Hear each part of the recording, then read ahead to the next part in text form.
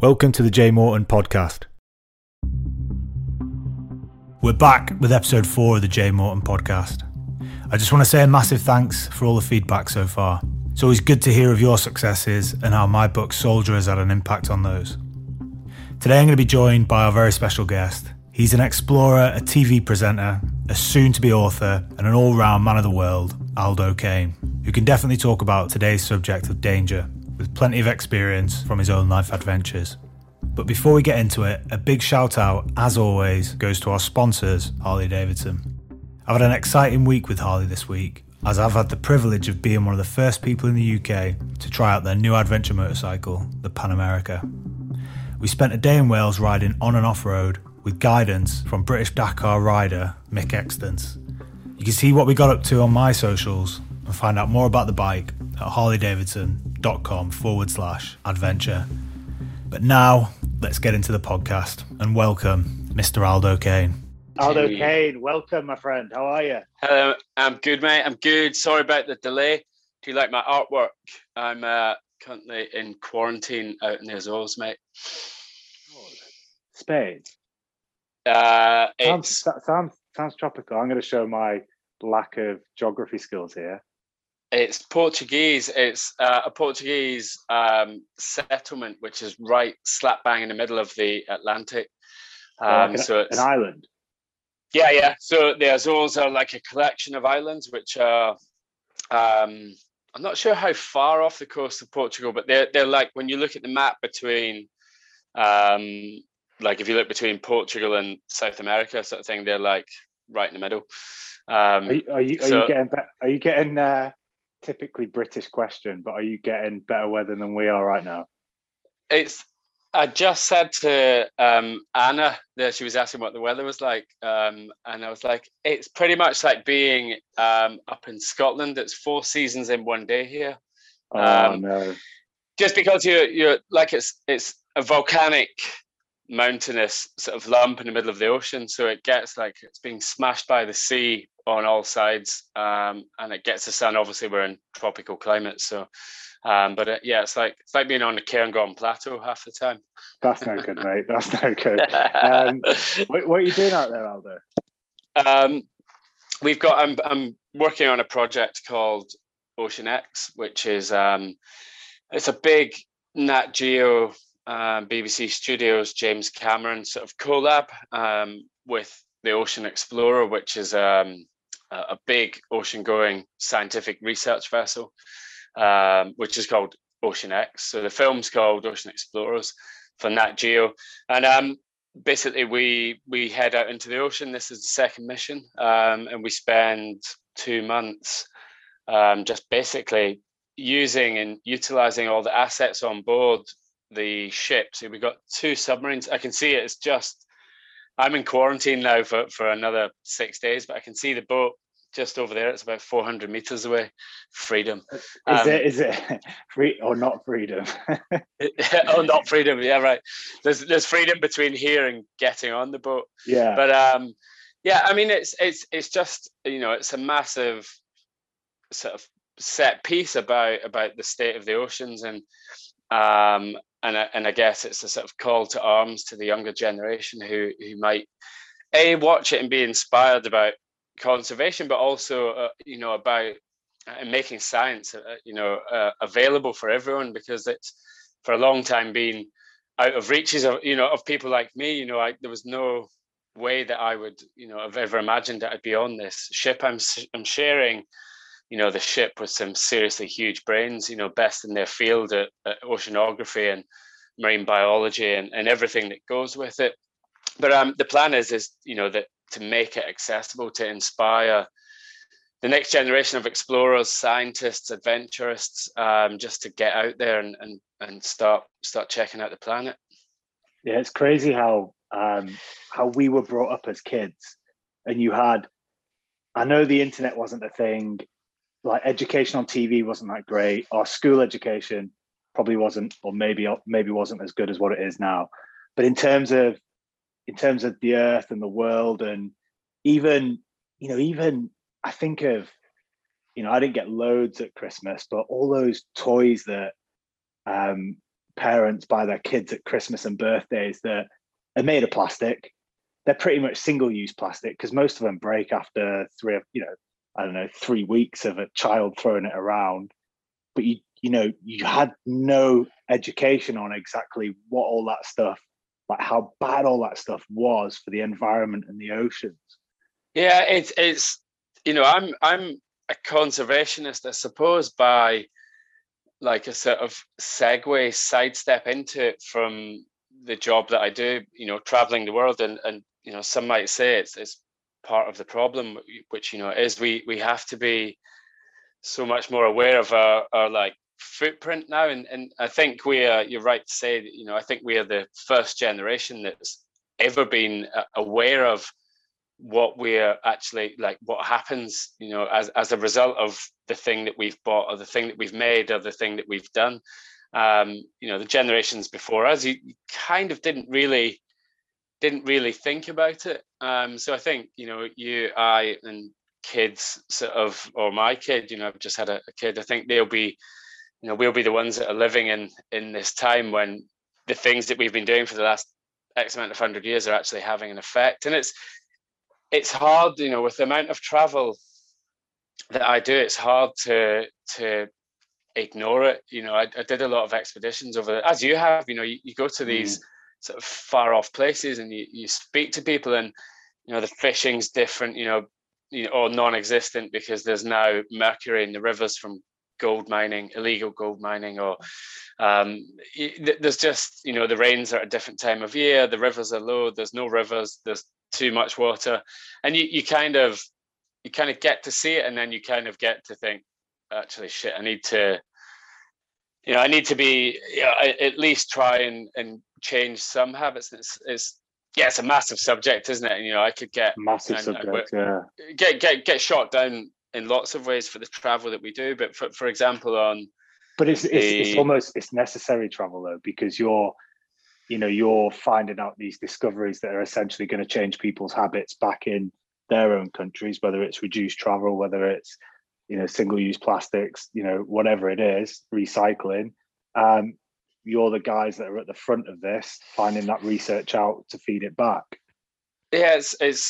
Yeah, I guess when you see it like that, it's then, you kind of think, when you go to a shop and when you order something online and it comes wrapped in a plastic bag, and you just think, like, it never used to be 50 years ago. It didn't used to be wrapped in a plastic bag. And half the time you've got something wrapped in a plastic bag and then wrapped in another plastic bag, and it's, there's no consideration. But not getting on a rant about sort of conservation, but I like what Africa did. I think definitely Kenya Rwanda banned plastic bags. Yeah, I've travelled through Rwanda 3 or 4 times, and it utterly blows my mind. It's a country that's had a huge amount of its own problems over the years. But certainly with regards to plastic bags, you can't even fly into the country with a plastic bag in your kit. Your kit gets checked for plastic bags. So there is no That's plastic crazy, isn't it? Yeah, there's like a separate security part where you go through, get checked for guns, explosives, all that kind of stuff, and then you go through the plastic bag one. But I mean, it is equally as dangerous for the planet as all the rest of it. But I mean, they pretty much banned it overnight, and it's one of those things that like another thing there. They last Saturday of every month in Rwanda, everyone comes out and cleans up their street, their borough, their sort of neighborhood sort of thing. So, but anyway, I mean, it's you just think in the UK you could seriously ban plastic bags overnight. You could ban it, but there's just too much politics in the way. Yeah, like I know we're off on the segue of environmentalism at the minute, but I live out in the countryside, and I'll go and do like a walk in the morning, and like even just up here, right, because all the rubbish that's thrown out into the countryside here is off the road, so it's people that are driving down, winding the window down, and lobbing their rubbish out. And I've noticed, right, that it's the same rubbish that gets lobbed out in any countryside setting. It's always like cigarette packets, cans of pop, like Fanta, Coke, all that kind of stuff. It's crisp packets, it's chocolate bar packets. It's basically everything that's bad for you gets thrown out. You never find, right? You never find like an organic peanut butter jar. Yeah, I mean, there's a massive correlation, right, between people looking after themselves and people looking after the planet. Yeah, I mean, it's a hard one. I like with people throwing stuff out the car. Like, I'll have a pop. If I'm driving and I see someone doing it, then I'll carefully pull up next to them and have a pop at them about it. You know, it's basics, man. It's just like take it and put it in the bin. I was up. It's that thing, right? It's like you put it on the ground, right? You're expecting someone else to clean up your shit. That's like a metaphor in life. Yeah, I used to work in when I left the Marines, I worked in a school for a few years doing this thing called Skill Force, and it was like you used to work with the kids that were borderline about to be kicked out for not specifically because they were bad, but they didn't like fit the system. And it was all military people, and we chat to them about why they'd throw litter away, and it genuinely didn't cross their mind. They just thought that someone else would pick it up. So it's not necessarily like, you know, people are thinking, can't wait for someone to pick this up. It's just like that person's got a job to do that. But I was out with Anna on the Downs up in Bristol, and it was like when the first lockdown ended, and there was just shit everywhere. And we just finished eating a pizza, and we were like, should we try it and see what it's like just to get up and leave 2 bottles of beer and like the pizza wrappers there? It's mega Chad, but we were like, right, let's do it. Right, let's get 1, 2, 3 up, and then just start walking away. And you're like, I can't do it. How can anyone like do it and not? But they must obviously not think about it. It's just like a lack of education, probably. I think it's a massive lack of education. I don't know. It's just a lack of, I don't know, like having that lack of respect for the earth. It's the same down here on the beach in the summer, especially last year, because everyone comes down to Bournemouth and piles onto the beach, and everyone left, and it was shocking, right? You expect a few bags, you expect a few, you know, beer bottles, beer cans, whatever to be left over, but you were literally right. In every square meter or every square 2 meters, there was a bag. So, you know, they're taking the time, right, to what they were finishing, whether it was a throwaway barbecue, cans of beer or whatever. They put it into a bag, sealed the bag up, but left the bag. Yeah, I know. I do it. Like, I'm mega bad for it. Like when I see people doing it, I'll just have a go at them and just say, "Who's picking your shit up for you?" Yeah, I kind of have to like not get in a scrap over litter now, like an actual fist fight. But doing time for having a go at litter dropper, litter abuse.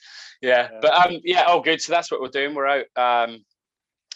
We're just about to board the ship in about 4 days' time, and then we'll be away for 6 weeks, back for 3 or 4, and then away for another 6, and then that's it in the bag, sort of thing. Are you going down in the vessel, in the submarine? Yeah. Have you been in one before? Nah. I mean, I've been in like a big military, nothing like that. Yeah. Yeah, they're like, I'd never been in one until that last job there. So on the ship, on the Ocean Explorer, the sub team there is run by a guy called Buck, and they're all nearly all ex-British Naval sub rescue guys. So they're like mega qualled up, and just, you know, to be in the sub with them is epic. And you kind of like, you know, when you're diving or you're skydiving, right, you're completely in control of all your systems, right? Your life support system is in your hands. You just know when to pull, you know, your reserve drills, or like you're diving on your rebreather, whatever, you know, like the systems that you go through. But when you're in a sub, you literally, you know, you're a passenger, and it's quite an eerie feeling. They're made of acrylic, I think it is. Like it's a 2-piece acrylic dome that's put together, and then everything else is bolted on round about it. and they go down to about 1,000 meters. So Wow. it's how long does it take to get down to 1,000 meters? I think they're going down. They can go down fairly. I may get this wrong, but it's like an hour or two to get down. And essentially, in the sub is like on a rebreather, on the old military rebreathers, on the chest, you got the scrubber. They've basically got the same scrubber, which is lime crystals in it. Just when you breathe out, it then scrubs the CO2 out of your expelled breath, and then it occasionally pumps in a bit of oxygen. So you're effectively inside a big rebreather. But yeah, it's like, and from what I could gather, it seems like most of the stuff is mechanical. When you're on the bottom and you want to get to the top, you blow your cylinders, the gas expands in these expansion cylinders, and you come back up. But they're like truly amazing. It's like proper James Bond sort of stuff. And that ship is, it's well documented now, the Ocean Explorer, but it has two of these subs, Triton subs, I think they are, and a helicopter, 3 or 4 boats on there, ROV with a 6,000 meter cable on it. So it's like mega well equipped for doing that sort of stuff. Super cool. What are you finding? Like, what's it like being 1,000 meters down? I take it you're on light systems and it's complete darkness. Are you on the surface of the ocean floor, or are you sat floating? I'm verging on the territory of marine biologists and scientists here. Way above my pay grade. Effectively, the subs have got these subs have got a depth limit of a safe working sort of limit of about 1,000 meters. So they will always try and dive where they've got a hard stop of seabed at that, so that they couldn't, for whatever reason, fall past that. And they usually dive in pairs. But yeah, they can, they're neutrally buoyant, so they can stop at any depth in the water column and carry out work. And the propulsion units on them, small jets, so they can make good way. And out here, certainly you go 500-600 meters off the coast of the Azores, and you're down to, the sort of seabed is 3-4 kilometers down. So that's slightly worrying. I mean, it's all mega safe. These guys fly these things all the time, but there's still that nagging thing when you get in it, like the abyss, where you're just like, oh god. But yeah, generally it's we're sort of following the advice of the scientists. The idea is to collect as much data. The seabed is hardly mapped at all, like in any detail. So the ship spends a lot of its time at nights, working night shifts. It's mapping and scanning up and down, and eventually these maps will be open source, so that anyone can use them for research purposes. That's awesome, mate. Yeah. 2 things. Congratulations. Thank you. On becoming a father. And congratulations on the book as well. Yeah, thanks, dude. It's been a bit of a, I guess, this year with COVID and all the rest of it's just been a sort of bit of a non-starter in lots of respects, and bloody amazing in others. Fatherhood is, like I spent the last 4 or 5 years traveling so much that I was never home. So when lockdown sort of hit, Anna and I were both home at the same time. She's a producer and off doing different things, and that's basically lockdown baby. So he's actually mate, I was I don't know how I got away with this, but I was on ship in the Dominican Republic when Atlas was born. I think after I messaged you, I think you told me actually. Yeah, so I left Anna sort of a month before giving. Yeah, gutted. We sort of chatted about it, and job was already sort of in the bag contract wise, and it's too much hassle to change it. So we sort of honoured that, and I ended up watching her give birth on WhatsApp call from like somewhere off the coast of Dominican Republic. I had just been diving all morning, came out, sort of had lunch, and then sort of went into the science lab and watched Anna give birth on WhatsApp. Way. Epic. Did you get what we? Oh, it's probably too much information, isn't it? Like, where was the camera? One of the people in there was just holding the phone and like almost interviewing Anna, chatting to Anna, how she's doing, blah blah blah, her birthing partner. And then like when Atlas was pulled out, sort of like spun the camera around. So I saw him immediately, and then super weird anticlimax. Sort of went back to my 4-man room and just sort of sat there for an hour and just like, what just? I just had a kid. Yeah, what just happened? So that was super cool. I got back 17 days later, and so I've just had 2 months at home with him. I tell you, the biggest complaint I had was like I got mega tendonitis from like holding him in that position, and I was saying to my missus about having it, and she was like, "You literally come home 3 weeks after it's born, you start dripping about having tendonitis after the first 2 days of hardly any holding him." Especially, like your history, you shouldn't be complaining about tendonitis. But it's just been like, it's amazing watching Anna sort of like just take to motherhood and all the rest of it. And it's been, it's not massively been on my radar. I'm 43 now, but I tell you, since the last 2 months at home with him's just been, it's been awesome.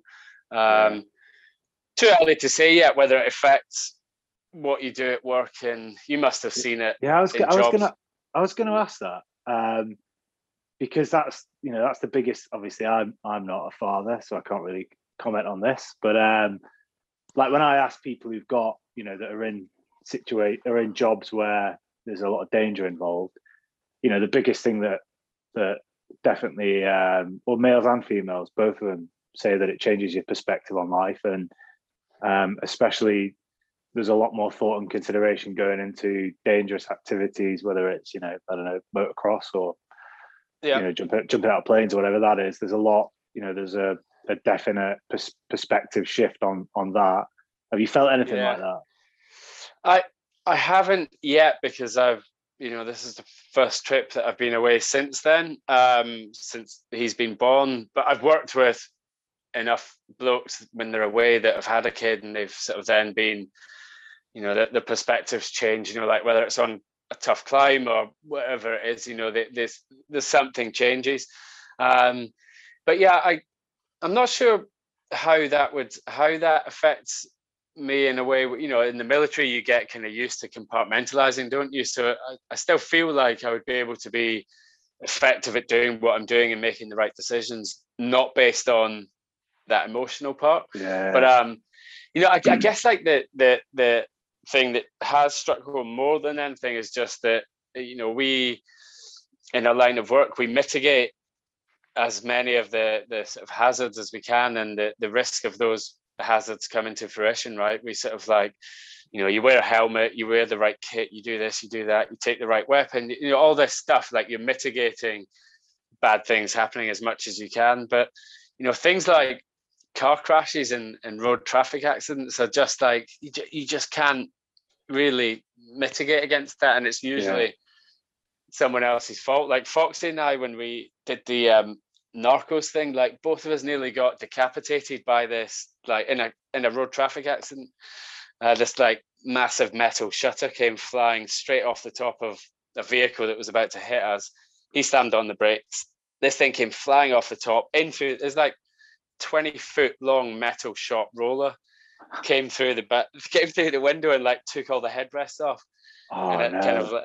It just kind of like stopped there. Foxy and I were like, shit. But that's that's at the end of like punchy 3 months worth of filming, and it's like a road traffic accident. I was going to say, you were like meeting up with some of the hardest, some of the biggest gangsters in the world, drug dealers, like guns, weapons, like people threatening to kill you, and then all of a sudden you get involved in an RTA and nearly lose your head.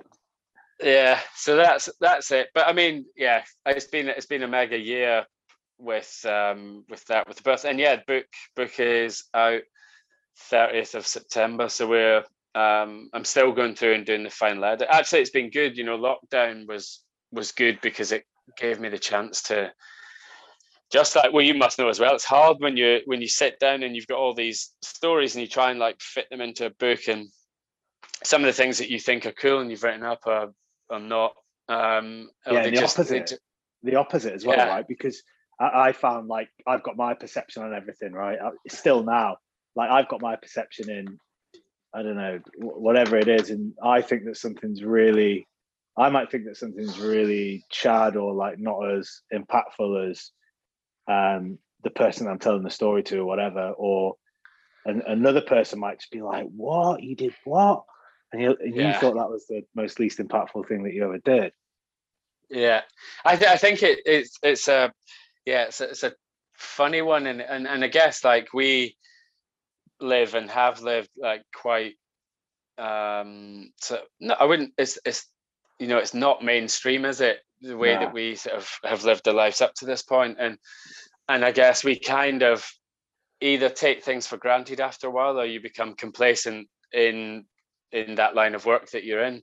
So you kind of gloss over some parts, and like you dig into the bits that you think people want to hear about, but that's, it's not it. How did you find the process of like getting it all on paper and getting out? Because I have to say, I'm nervous now that it's getting to the point of getting stuck out there, and I'm thinking it's weird. You open yourself up to, well, it's your life on paper, and anyone can read about it. It's quite daunting.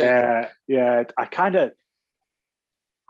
I made sure I forgot, like, I didn't concern myself with, like, reactions on the book, reviews, all that kind of stuff. It was more just, I was more focused on the book, and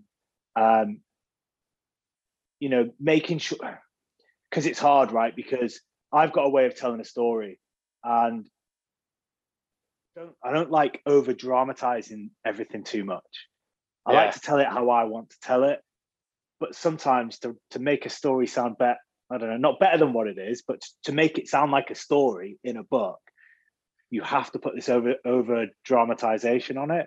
And that was something I was really, really conscious about when I was writing the book, was to make it sound like make it sound like I'm speaking, that I'm telling that story, as opposed to it being a story in a book. I didn't want it to sound like some fairy tale or I just wanted it to sound like I was sat, opposite someone, just telling them stories of what I did. So I was like, I was really conscious of just making sure that it sounded like my tongue. And then, like, I was in quite a rush from finishing the book to finishing like the final manuscript document to turning that into a book. That was quite a rush period. And are you having to get it signed off by the MOD? Yeah, so MOD, and like, I didn't actually think about it at the time, but MOD, it's only a short chapter or two actually, is like the military part of the start, and then it goes into all the other expeditions and trips and filming. But so the MOD will have to sort of verify and check and do all the stuff that they do at the start, which I think will take a bit of time. But are you finding it quite therapeutic almost to get? Amazing, because like you forget, right? You forget half of the stuff you did, and when you're having to bring a lot of those stories out and retell them and go through them all again, you're like, well, like, I remember that bit, or like new memories pop up that you've not thought about for years and years and years. I tell you what's been interesting is, so I've kept a dictaphone on loads of jobs basically for the last like 8 or 9 years, just because I was like, at some point I want to write a book, but like, I'm not going to sit down and write a diary every night. So like, sat in the jungle somewhere, just whip it out. I'd just do like 3 minutes, did this today with this person, feel shit, mega, did this, did that, whatever it is. And I did it on the road actually, when Foxy and I rode across the Atlantic. And it's funny what you, over the period of weeks, days, months and years, that then becomes truth. And it's a very blurred line between what actually happened and how you remember it. And how you remember it's based on like, were you gripped at the time? Were you fearful? Were you in control? And that has a knock-on effect to the parts that you remember and the parts that you forget. So like describing the capsize, for example, like Foxy and I and the team had in the middle of Atlantic at nighttime, in my head, it's one thing. And then when I went back through and listened to the dictaphone things for each day, it was actually more terrifying listening to the dictaphone and how calm and collected it was. And this happened, this person nearly died, did this, did that, blah, blah, blah, blah, blah. But then I had remembered it in a different way that was much more romantic and heroic and all the rest of it. So it's been mega therapeutic to go through the process and just remember those things. Yeah, that's bizarre how like the memory just remembers something in a certain way. And I found weirdly, right, I'd go to a part that I'd want to remember, and I can remember the story like very, very broadly, but I can't remember the detail. I'm the same. Like I've got a flash image of what happened. I'm thinking about a certain image now in my head, or a certain memory now in my head. I've got that memory in there. It's like logged in the brain, but to try and actually get the detail around what happened, like the exact detail of who was there and what was happening, I find like over years, I don't know, it's almost like my brain's just thrown out this irrelevant information and just kept the I don't know, the picture of the memory. That's it. I've got, it'll be in there somewhere, but I've just got such a terrible memory for like, Same.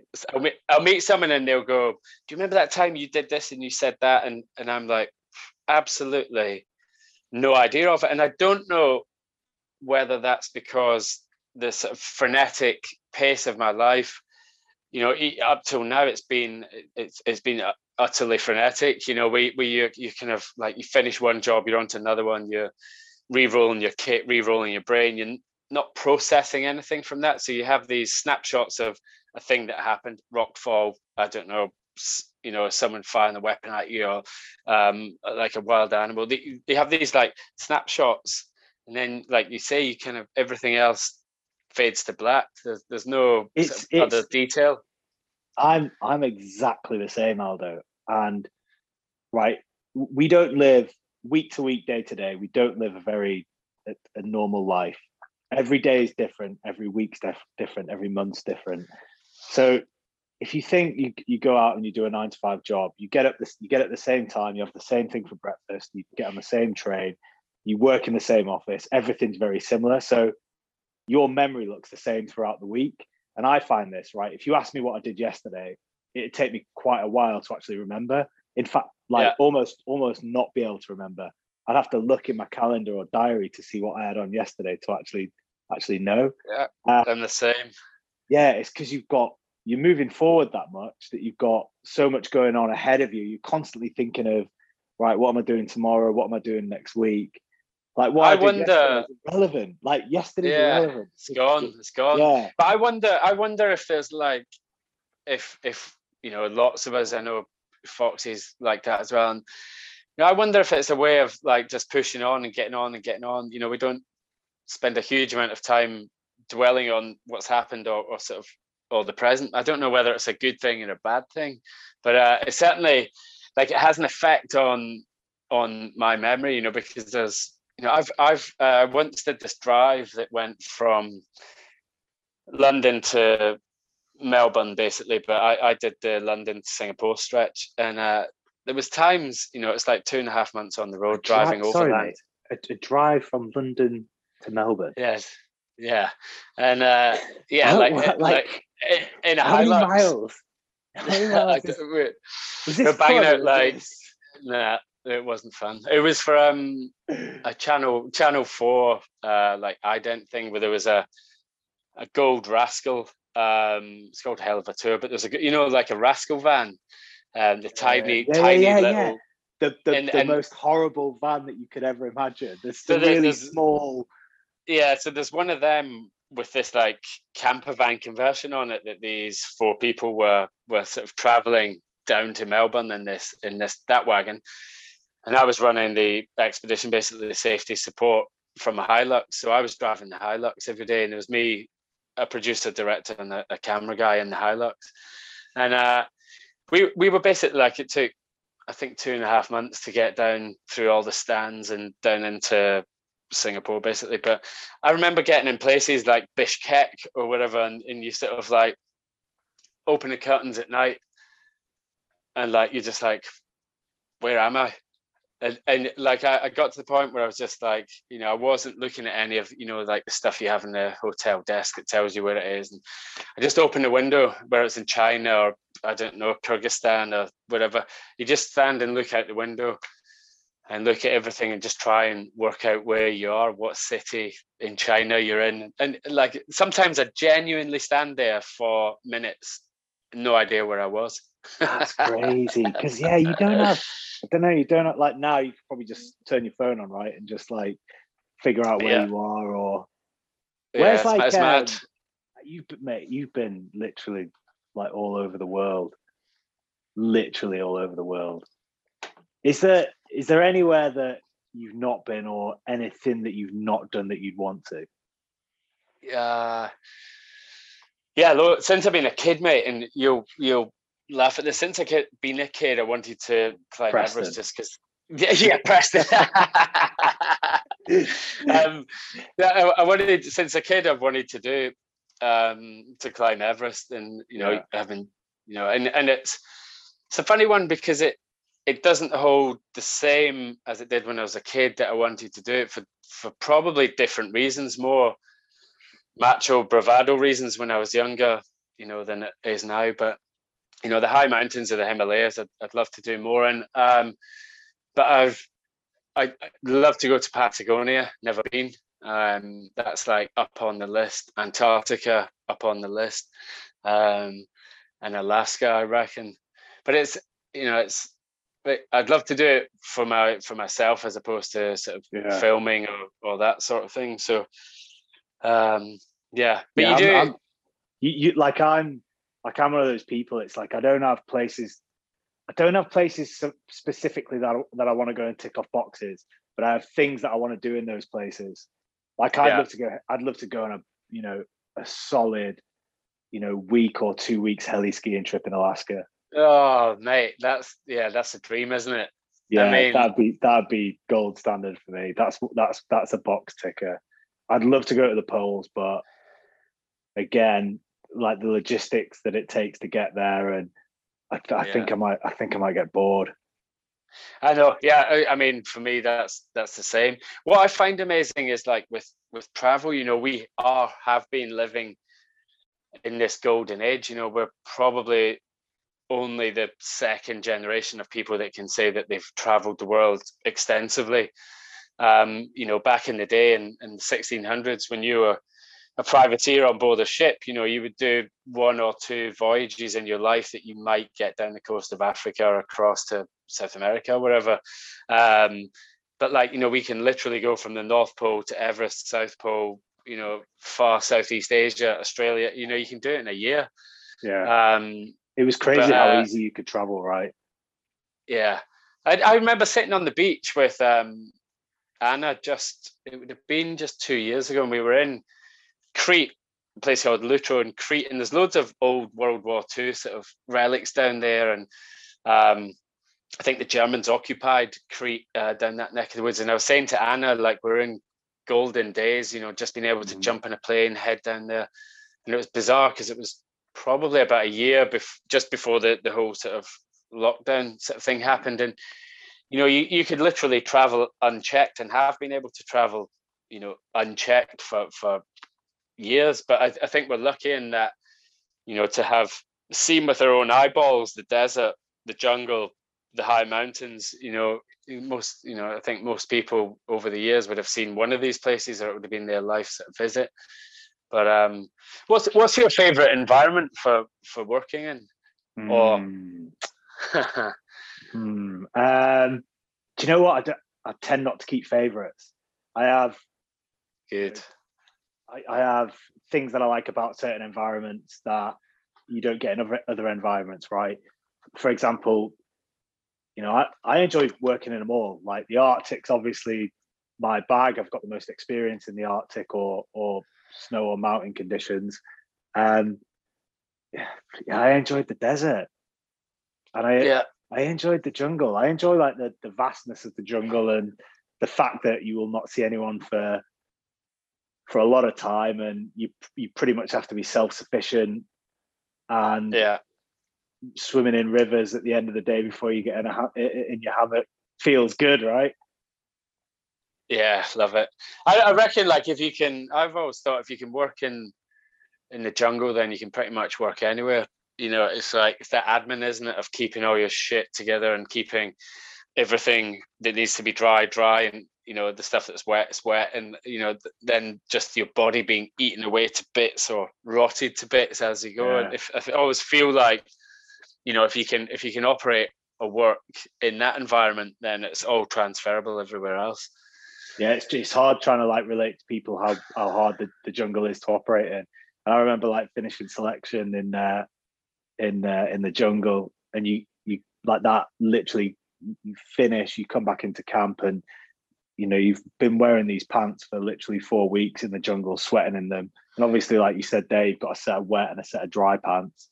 So the dry pants you get into in the evening, you literally wear whilst you're sleeping, and that's it. And the wet pants you wear are your working pants. You wear them all throughout the day. You do everything in them, sweat, toilets, the lot. And you take these like crispy like things off that are just one color. And I just remember looking at my legs, and I don't think you could have got my thumb on my leg and have a bare patch of skin that wasn't covered in a bite or a scratch or a cut or I don't know. They're mainly bites, right? Just your legs covered in these red blotches and worms and all kind of stuff. Actually, I don't want to go back to the jungle. I'm fine without it. That just reminded me. But you're like literally sleeping on the floor for 7 days at the end of the exercise, like every night. You weren't even in a hammock. I remember waking up one night, Aldo, and we were sleeping on the floor, and I woke up, and I was feeling my lip, and I was like, hell, I was like, I must have been bit by something, because it felt like my lip had swollen. And I started feeling it, and it was a leech, and it had literally stuck to the top of my lip and just sat there growing and growing and growing. And I literally had this pouty duck lip that was a leech. Yeah, they're actually that's the one thing that people worry most about is leeches, and it's usually the least offensive of all the things that you can have. Yeah. Have you had any bad experiences in any of the environments you've been in? With the old I'm trying to think of, like, I guess it's my job to always try and make it safe. Like the hardest part when you have a film crew, and like that's the interesting thing is looking after film crews in these environments. And when I sort of started doing this work, I was like, I've been in the Marines, like a mega I'm obviously so calm mega under pressure, I'm obviously mega, like I've been in the Marines and I've done this, and then I get to work with, like, my first film crew was in inside a volcano, and I just, like, when I started working with them, and I was just like, I literally have done nothing with my life. And you know what it's like from filming, these guys are filming everything that we're doing, running backwards, the producers, the directors, like they're all there. And actually, I was kind of like, ended up being humbled in a way. I'm not a mega ego dude anyway, sort of, I was saying that I thought I was mega, but like inside I thought, well, I've done everything, and then you go there and these guys are just like operating in the jungle, no military experience, but they're doing all the same shit that we would have done, wet and dry routine. And so it's quite good, being sort of schooled in that way, that actually we're not always all that. The man behind the camera doesn't get enough credit, does he? He is. Yeah, I mean, you pick up the weight of one of those cameras, and he is, like you said, right? He's literally doing everything that you're doing and we're doing at the same time. Yet he's carrying that big lump, and it's probably going to be cold, right? he's not wearing gloves because he's having to move stuff on the camera, so his fingers are numb. It's usually hammering it down with rain. Like, they're solid guys. I know the ones that I've worked with in the past.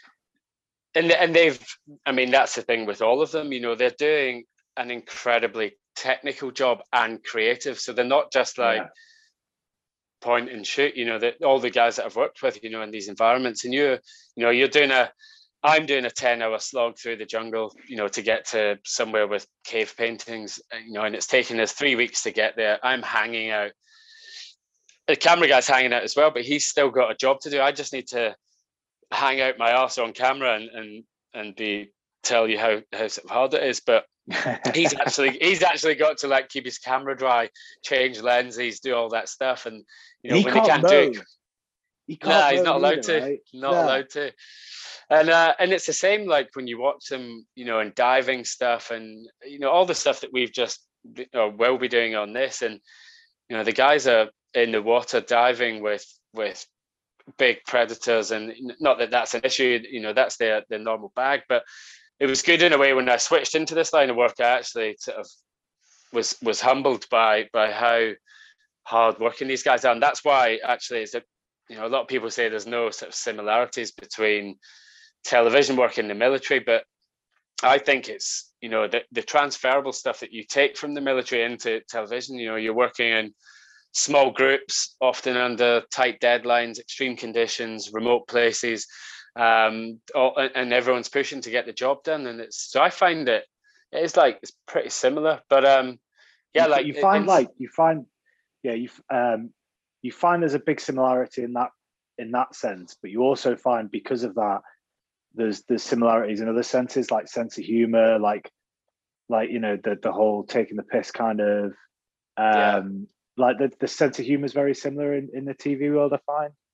Yeah, and I guess it kind of has to be, you know, the expeditions that Steve Backshaw and I did, his expedition series, you know, we did 10 world first expeditions back to back in 11 months, you know, so it was like 4 weeks in Mexico, back for a few days, out to Greenland for a month, back for a few days, out to Oman for 3 weeks, you know, so we were just like crunching through these expeditions. And you know the Steve, the camera guys, the producers, directors, everyone that's on the ground is just getting, you know, run into the ground, and it's, you know, it's hard work, and they've got to continually think about the story and where this fits in and what they need to get. And you know, when I'm switching my light out in my hammock at night, you know, you can still see that they've got the lights on and they're charging batteries and downloading data. And so yeah, it's pretty epic. But I mean, yeah, they, you know, all the crazy stuff that we've done, you know, that we could talk about in TV terms, you know, there's a crew that's always there. You know, you've always got that camera guy and the sound guy that are there filming it in the same rockfall area as you, or in the volcano or wherever it is. You know, it's pretty mad stuff. Mate, one thing I want to talk about, because I'm super interested in it, was the Atlantic Row. Yeah. That is, yeah. It's is that right? Would you do it again? Yeah. Would you? I don't. You know, like how long did it take? Like when was it? Right, it's like 4. We finished 16. I'm counting on my hand. 5 years. Yeah, 5 years ago we finished it. How long did it take for you to turn around and say that you do it again? Yeah, probably 5 years. Do you know what, mate? Like with the row, it's, you know, right. So it's 5 of us. We rode from, you know, Foxy was on board, Team Essence, and we rode from mainland Europe to mainland South America, and we're the first team to sort of do it. Everything, you know, there was no one specific part of it that was very, very hard. You know, I firmly believe that anyone can do it. It's just whether people would want to do it and then how long they would last doing it. But it's like, you know, the rowing, you row for 2 hours on and then 2 hours off, and then that's it. You know, for us, that was 50 days. You know, there's no real sort of rest there. It's a feat of endurance and just like parking your brain. And if you're anything like me and your brain's like a million miles an hour, it was A, difficult, and B, good to just concentrate on like what you were doing right there, right there. I mean, it was like having your mindfulness arse handed to you for the first time. You know, you're sort of because there's nothing else around, right? You are literally like there's zero distraction. It's not like you can pick up your phone or you can watch a movie. It is literally 2 hours of rowing, and then I guess that 2 hours that you spent off, you're resting, right? Eating, administrating yourself. That's my phone just went there. Can you hear me okay? Yeah, good. Yeah. In a 24-hour cycle, you're 2 hours on, 2 hours off, but you really only sleep in the nighttime set of 2 hours. Yeah. So in a 24-hour sort of shift or stint, you'll probably have 4 hours where you would probably sleep because it's sort of nighttime. And of that 4 hours, you know, you got to get into your cabin, you got to get dry, you got to sort your kit out, you got to do your admin, clean yourself, because the salt absolutely obliterates like any parts of your skin that are touching. So you got to do like 20 minutes, half an hour of admin when you finish your shift. And then depending on where you are in the Atlantic, you know, if it's cold, you got to put all your kit back on when you come back out, tether on to. So really that 2 hours off is not 2 hours off. And so by the time you get into a routine of it, you're still, you know, your sort of admin is spread out through the day, and you sort of like take bits here and there, you know, bits of rest. But generally, can you hear that? Is my phone ringing? No, that's all right. Generally, it's just hard. It's hard work, but like, let's say the row, you know, you sit in the thing and all you got to do is that. Rarely is that hard? Is that hard physically? Because a row, like the only rowing I've done is on a rowing machine, and that's hard physically. Yeah, I couldn't imagine doing that for 2 hours.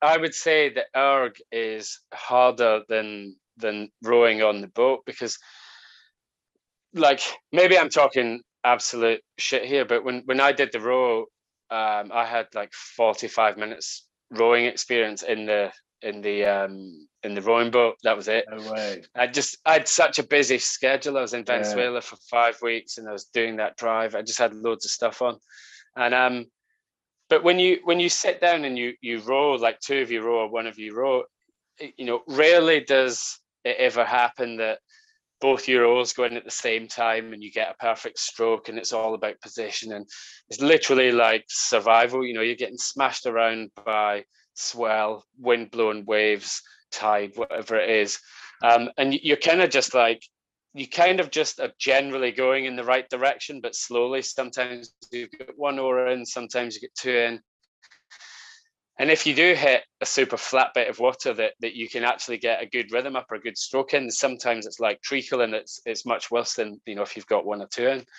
But yeah, it was an exercise in sort of just like grafting and not looking too far into the future. You know, it took us seven and a bit weeks or something, and when I say we rowed across Atlantic, like when you leave Lagos in Portugal and you end up in Venezuela, and we passed like Canary Isles and Cape Verde, you don't see them. It's not like you stop in and jump out and shake out and spend the night. Like, when you leave Portugal, you don't see land again until you're basically in Venezuela, which is, you know, that I love that feeling of being out in the open ocean, and you're pretty small, you know, you're very small in that boat. But I still would quite like to, I don't know if I'd like to do it, but, you know, there's a part of my brain that's like, could I do it solo? Really solo? Would I want to do it solo? That's the other thing, you know. Yeah. Do you find it's all right doing these things where you've find the older you get, do you find the older that you get and the less tolerant you are to this kind of stuff, or the more picky you are? Yeah, I think it's that, and, you know, stage of life you get to, you kind of also look at, you know, you kind of look at what's the what the risk reward, and when you're potentially younger, and less less of that responsibilities, you take more risk, more chance. Whereas now, 7-8 weeks is a long time to be away. If I suppose it's about risk reward, isn't it? At the end of the day, are you thinking about would you do it? Like if you'd have asked me 5 years ago, I'd have 100% said yes. I think now, I don't know. I don't know if I don't know if I've got 50 days time to take myself out rowing the Atlantic, and two, I don't know. I don't know if, like you said, right, the risk versus reward. I think when I was younger, I'd throw myself into anything because I just enjoyed the experience of whatever it was I was doing, whether it was adventure or military or whatever it was, right? I enjoyed that experience, and I still enjoy experiences. But I don't know. I'm probably am I right to say I'm getting soft? I don't think you get your experiences change, and for me, I'm finding that I get a lot more energy from, I don't know, like doing different things. And like I even found writing a book was an adventure or an experience that I enjoyed. And all the things that I've done since leaving the military, I'm now finding that I get just as much fun and enjoyment from them than I did from doing the expeditions on Everest. So I'm kind of like I'm racing cars now, and I'm getting such a buzz from that. I'm like, so I've got all these races. Could I now take the time out to go and climb Everest to K2? And I'm like, well, I'll miss a couple of races, and that's fun. Yeah. So I think the racing, we'll chat about that in a minute, sounds amazing, but I think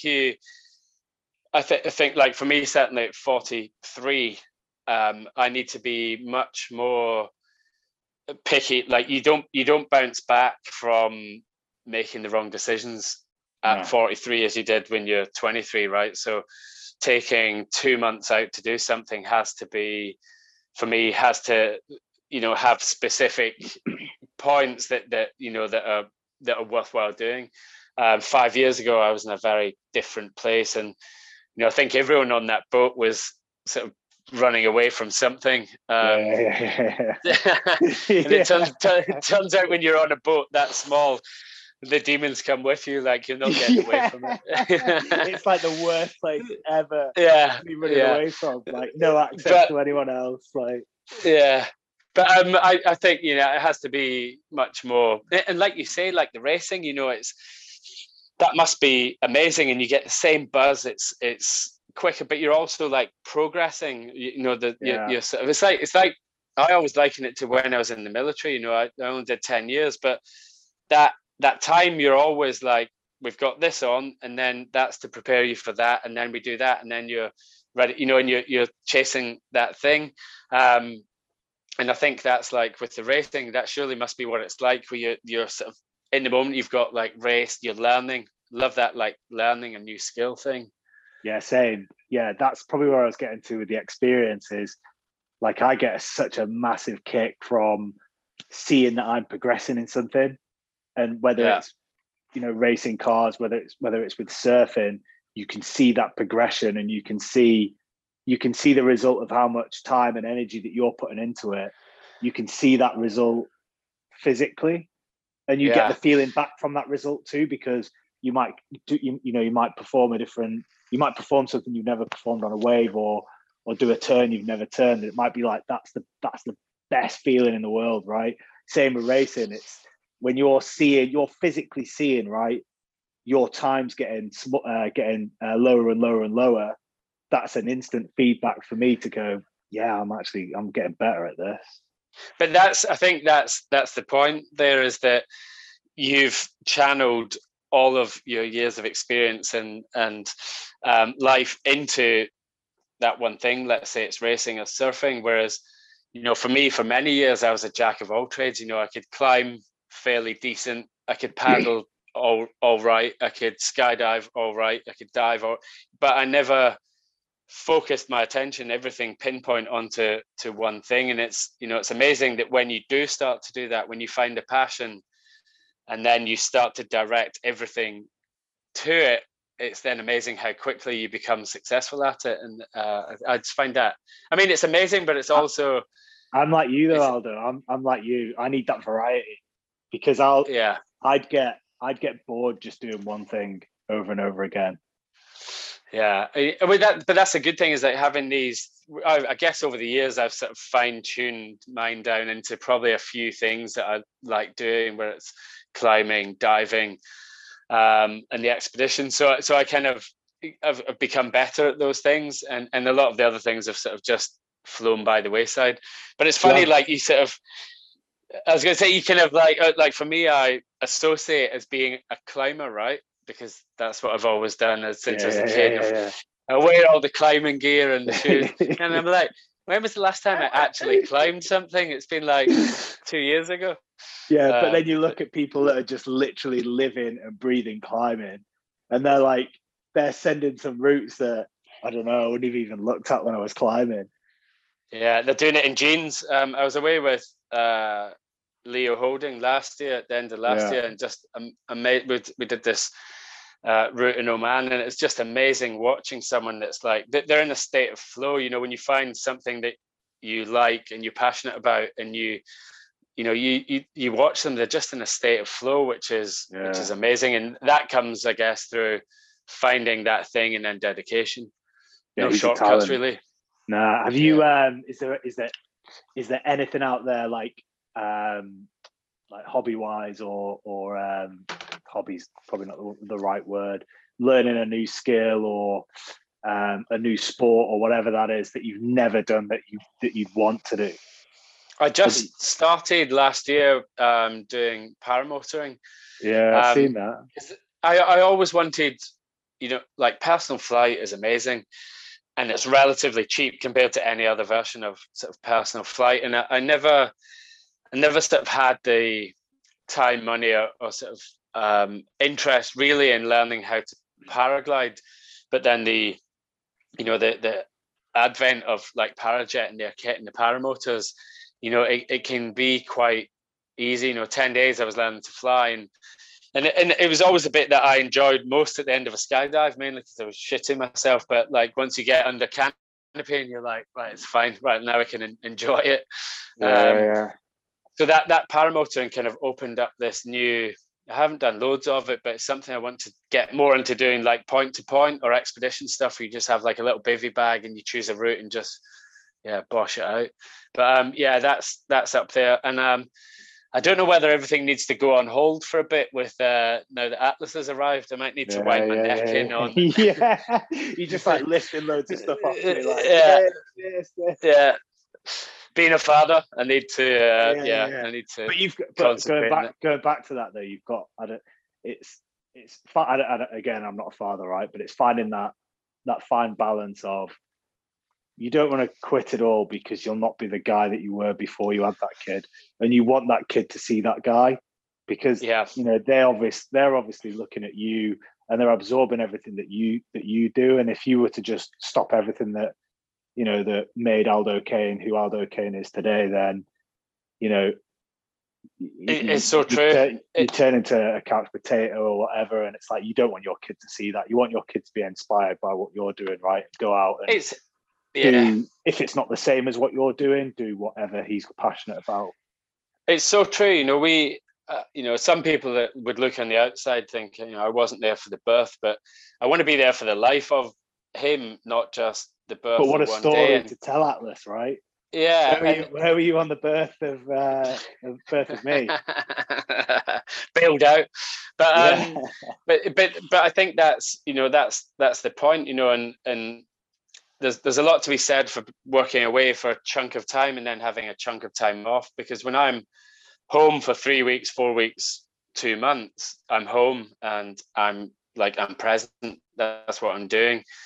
And if there's a lot of people who can probably relate to this, that have a 9-to-5 job, they get home at night and their kids in bed when it comes to the weekend and knackered, and they don't do the cool things that they might have wanted to do with the kids just because life is hectic and busy. So and I guess it's the same in relationships. I've learned over the years that trying to manipulate myself and my life to please other people just ultimately ends up in a disaster for me. You know, it ends up in like, you know, you're not your best version of yourself. I'm not Aldo Kane if I'm not being true to what excites me and my passion. And when I'm in full flow and passion with adventure and exploring and all that sort of stuff, then that's the best version of me. And that's, you know, when I come home, that's who I am. So I think it'll be a juggling sort of, I guess it'll be a juggle to try and work out how to make it work, but it certainly won't be stopping me in my tracks, because that's who I am.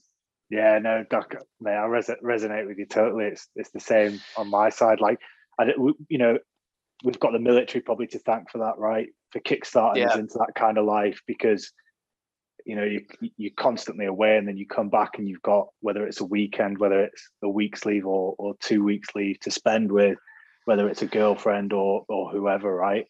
And I prefer that. Like, I prefer that kind of life, because, you know, even now you're going off doing all the stuff that you love doing, that give you energy and make you happy and make you who you are today. And then you could, like what you said, right? You come back and you've had that separation as well, right? So that guy who's doing a 9 to 5 job, he's just looking at his kid every night, and it's like, you know, he's dropping poos and he's changing nappies and all that kind of stuff. I guess there's opportunity there to build up some sort of, like, you know, resentment's probably a too strong a word, but complacency of, you just expect to see your kid or your girlfriend or your wife or your husband every time that you come back from work, whereas you have that separation. It's like, I bet now you're missing him so much that you just can't wait to get back and see. I think there's him and Anna.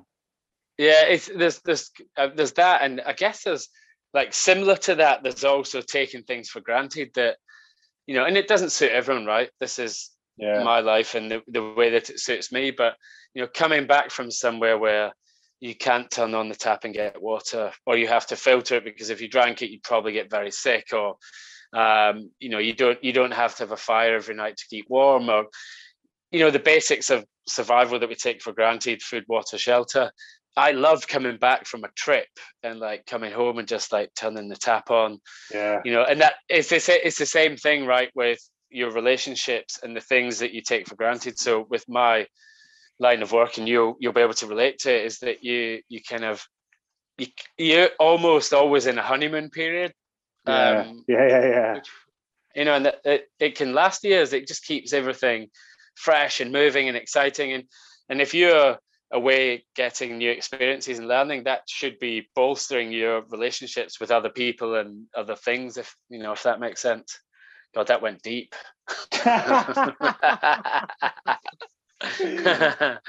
Mate, I could chat to you for hours, Aldo, but I'm conscious that we've both got lives to live external from this podcast.